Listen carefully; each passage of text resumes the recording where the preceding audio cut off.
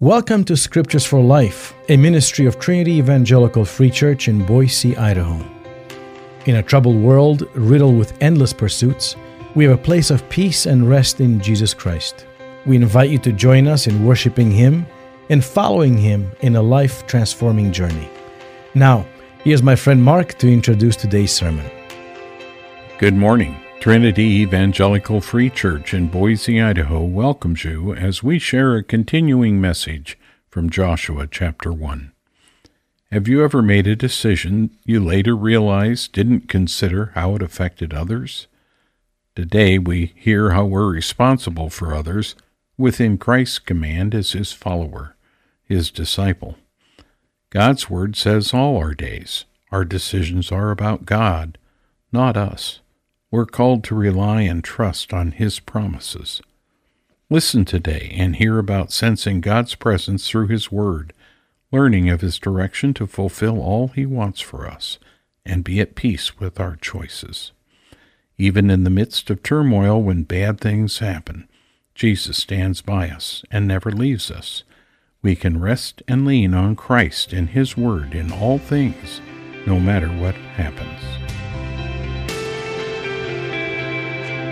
How many people here would be willing to admit that they are backseat drivers? Honesty. Good song.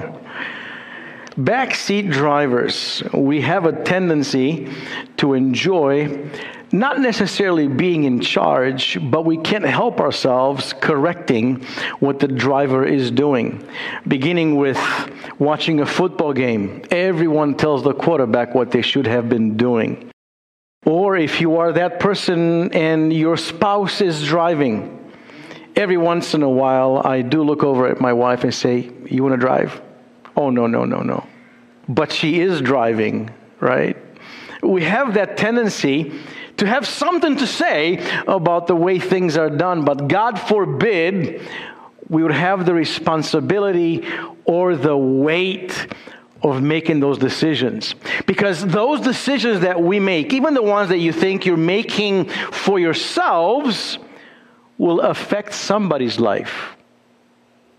I remember back in the day when I had just gotten my instructor's certification in skydiving, and for the first time I was responsible in telling the student I was with when we would jump out of the plane. And I was in Mississippi at a drop zone I was not too familiar with, but the one thing I saw about that drop zone, I had a few jumps there, that the drop zone itself was surrounded by muck and mire jungle style of forest. You don't want to land off the airport in that situation. So we were towards the last end of the plane. Everybody was jumping, and if you're responsible, even if you're leading a group of jumpers, you look out the door, and once you get the green light on the door, doesn't mean you jump now. That means you can start jumping. But you've got to decide when and if, or if you ask the pilot to do a turnaround, to circle around to give you another chance. The problem with that is you're costing the company money because they're burning fuel coming around just for you. So here I was. And when you're last, that towards the end, that means you are going to be towards the end of the drop zone area. You got to make it back no matter where you jump. So I'm looking at my student, had a few jumps, and I'm looking down thinking, Lord, do we go? Do we not go? Do we do a turnaround? And that weight was on my shoulders. I could make it back no problem, but what would the less experienced person do? You come to realize that responsibility on your shoulders as you grow older. And it doesn't really even hit you until you have children. You just get married, the world is your oyster, you've got 2 salaries, and you're making decisions, you're coming and going, the future is bright, everything is amazing until a child comes into the world. Now everything changes. Some young couples don't even sleep at night, watching the baby to make sure that they'll be breathing all night long and they won't have instant death syndrome, hoping that everything will be okay. When that responsibility lies on your shoulders, you make different decisions in life. You understand that it's not just about you. However, we are Americans, and we tend to be quite selfish when it comes to our personal rights. Don't get into my business. And we forget, and we take that attitude in church. No one can tell us how to live and what we can or cannot do. Pastor, elders, fellow brothers and sisters, we're going to be a family, just don't get into my business. Until you realize that the decisions you make, they have either unintended consequences or a domino effect of consequences over the lives of those who are watching you. And you can't tell them, do as the preacher says, not as the preacher does. We know that saying, right? It is this responsibility that has been laid upon Joshua's shoulders. And we've been walking with him, understanding and hearing the call that your walk is given by God to be a victorious walk, not a defeated walk, not a cowering walk. That when you live and you make decisions, you make them in light of what God has given you as freedom of walking in His grace, but a responsibility to make disciples in what you teach and in the way you live. And the way that we walk this victorious walk, the Lord reminds us, listen, I've given you these blessings every day. Have your eyes open, have your heart listening. Walk this walk of blessings, doing good, loving others. Forgive when it's hard, forgive. And in doing so, we've been looking at Joshua, and we understand that as he tells them, remember, be focused of God's mission. I will bring you and these people into the land. How do you collect all these blessings? Remember what God has for you in your life. We're not talking about your jobs. We're talking about your calling in making disciples in the field and the talents God has given you. Also, as you do that, be obedient. Be fast to act and obey all that God commanded, whether you understand it or not. Be faithful and trust in the promises God has given you. As God promised to Moses, He's promising to Joshua, He's promised to your parents, He's promising you. Trust those promises, not through your own faith, but God's Word. And the last one of the verses we read this morning about the delineation, the boundaries of the land, how much God had given them and how little they have today because of their disobedience. Be committed to receive all God's promises. But how can all this be done? How can we step in these blessings? How can we live this victorious life? And that's where he reminds him, it's not about you. It's about me. And it's not just the walk that we have with the Lord. Remember that as you walk with the Lord, you're sustained by His presence. You're not sustained by His blessings. That was the problem that the Israelites dealt with in the desert. We're hungry. The Lord gives them all these birds that come from nowhere. No, actually, they said, we're hungry, so He gives them manna. He goes, no, we want meat. So He gives them the birds. Well, now we're thirsty. And they were constantly complaining, acting as if God never gave them anything, and always expecting more from God in order to sustain their worship. It's possible today that people will get used to and they lean on these blessings in order to worship God and to be grateful. Remember, Job said, the Lord giveth and the Lord takes away. Glorified, or the Lord, I will worship the Lord. Blessed be the name of the Lord, no matter if He's taking. And the people, they were used to always receiving. And when they didn't get, they complained. Is that a mirror of my life or yours? It's not the gifts, we've heard this. It's the presence of God. That's what gives you life. That's what gives you strength. It's His presence that calms your heart.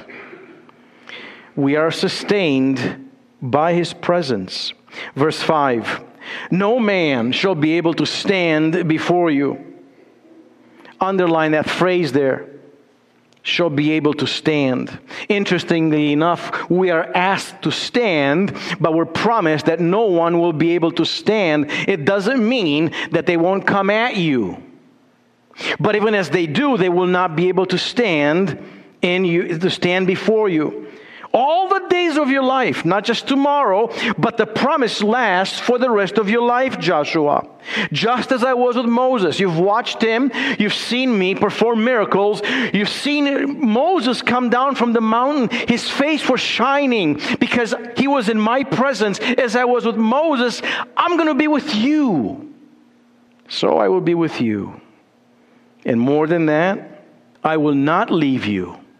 And even as I'm standing by you, I will not forsake you.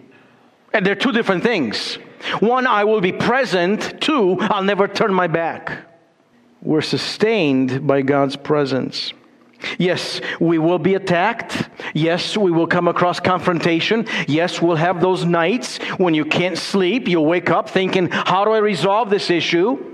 The answer is, Lord Jesus, you've promised, Lord, I'll trust this issue in your hands. Lord, I've got no idea how or with whom or for whatever, Lord, but I trust that you will, Lord. You will take care of it. Show me what I must do. It's not the fact that I step out of the way and I give up. It's, Lord, I want to be involved. I've got no idea how. You promised your presence. They'll confront. They'll speak against you. They'll even mock you. Now, you'll even be knocked down. But the righteous man that falls 7 times, he gets up 7 times. But they will not be able to stand against you.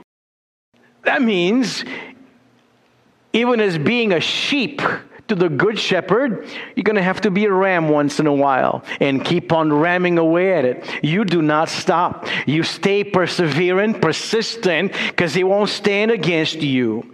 And here is the glory and the beauty. How is the Lord present with us? How is this promise fulfilled? We mentioned this at the end of last Sunday.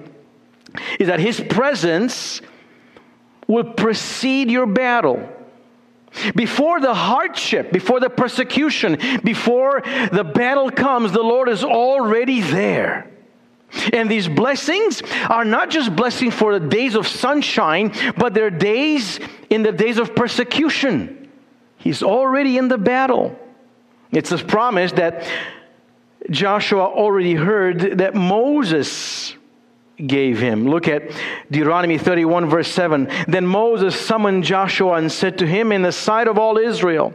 That's being done. So the authority is placed from Moses' mouth to Joshua's shoulders. People see that Moses is entrusting Joshua.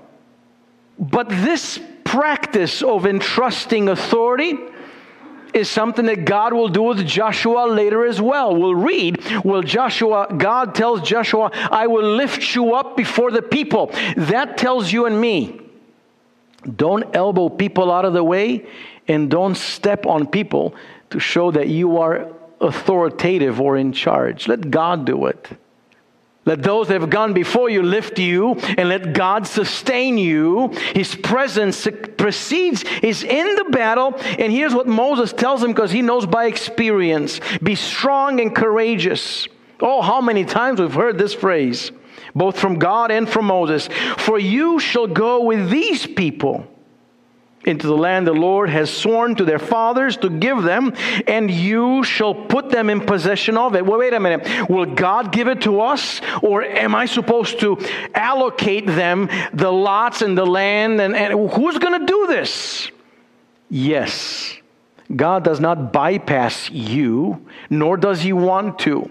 But the Lord rests upon you the responsibility. For there's such joy in a fellowship and accepting the responsibility walking by faith, not seeing what's going to happen, and the Lord empowering you. Something is already declared.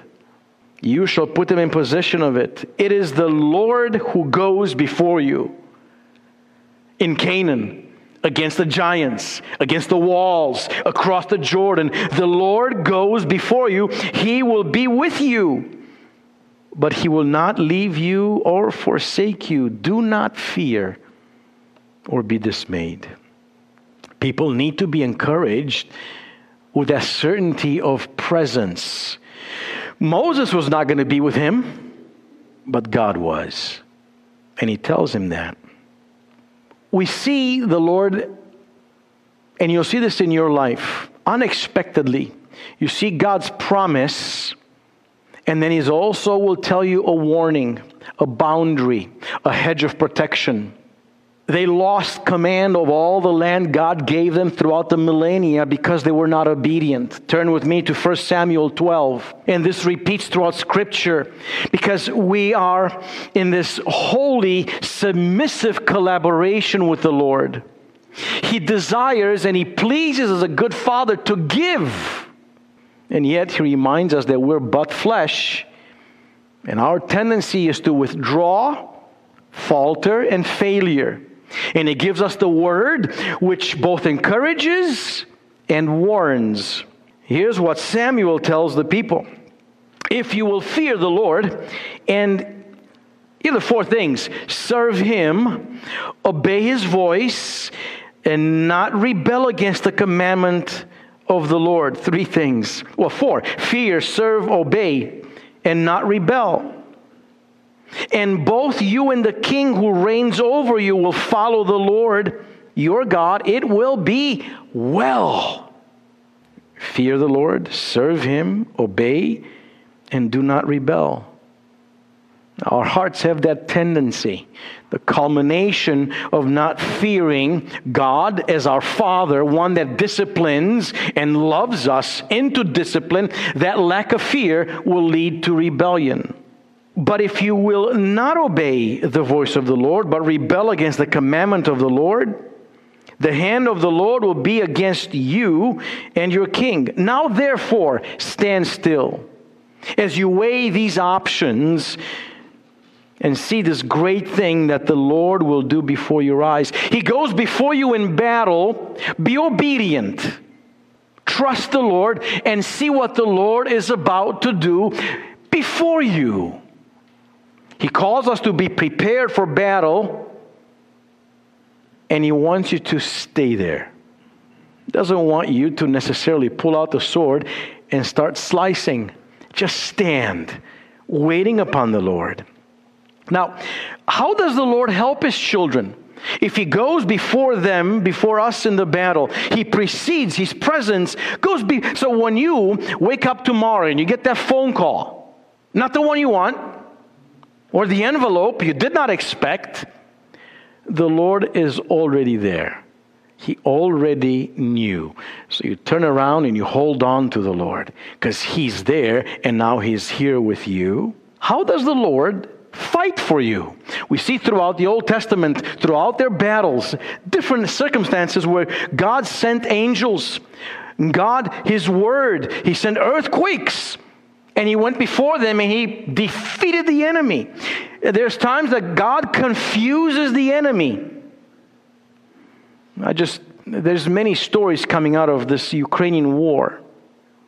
Some we take with a little salt, whether it's true or not. We'll know later on. But here's one that I saw the other day. Young man, believer in the Ukrainian army. They were about to be overtaken by a Russian tank battalion, or however big they were. And he called his father, said, "Dad, pray right now. Dad, please ask the church to pray right now." Dad said, "It is done." So the whole church got on their knees and they were praying for, as you well know, throughout the war. They're constantly praying. And all of a sudden, as they were about to be overtaken by these Russian tanks, another column of tanks came from the other side, those being Russians as well, and he began to fire on these guys. What had happened is this one group of tanks had just defeated a city, and they've taken the Ukrainian flags as trophies. And they put those same flags on their own tanks because, oh, look what we've done. The other guys came in, saw the flags, started attacking their own people. How often we see this in the Old Testament with the Philistines, the Midianites, and all the other ones in the middle of the night. The Bible says that they were confounding themselves and they started killing each other, and all they had to do, the people of Israel, is sit, trust, and watch. God uses natural cataclysmic forces to defeat the enemy. He sends angels to destroy the enemy. He even changes the hearts of kings. Remember, Artaxerxes and Haman, he wanted to hang and kill all the Israelites. And God worked at the heart of this king, and here comes Esther in patience. The Bible in the Psalms says that God moves the hearts of kings in His hand like rivers of water. He's the one that can turn the plans of your enemy against themselves. But even more so, Paul and Silas, they're in prison, they're chained, and they're singing songs of praise to the Lord. And the people listen, and they hear the gospel. And then God sends an angel to open the doors wide open. Things that we haven't thought of, things that we hear of and we can't believe they're possible. Stand. See this great thing the Lord will do before your eyes.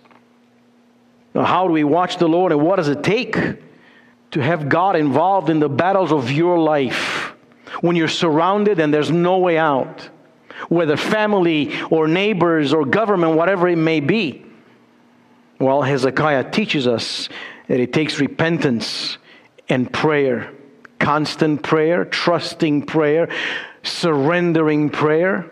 If you look at Isaiah chapter 37, verses 15 through 17, and some other verse I'm going to just read to you, because what's happening here in the life of Israel, as they're surrounded by all of these enemies, they have no help whatsoever. They're coming in 1 million strong, and all the king can do is pray.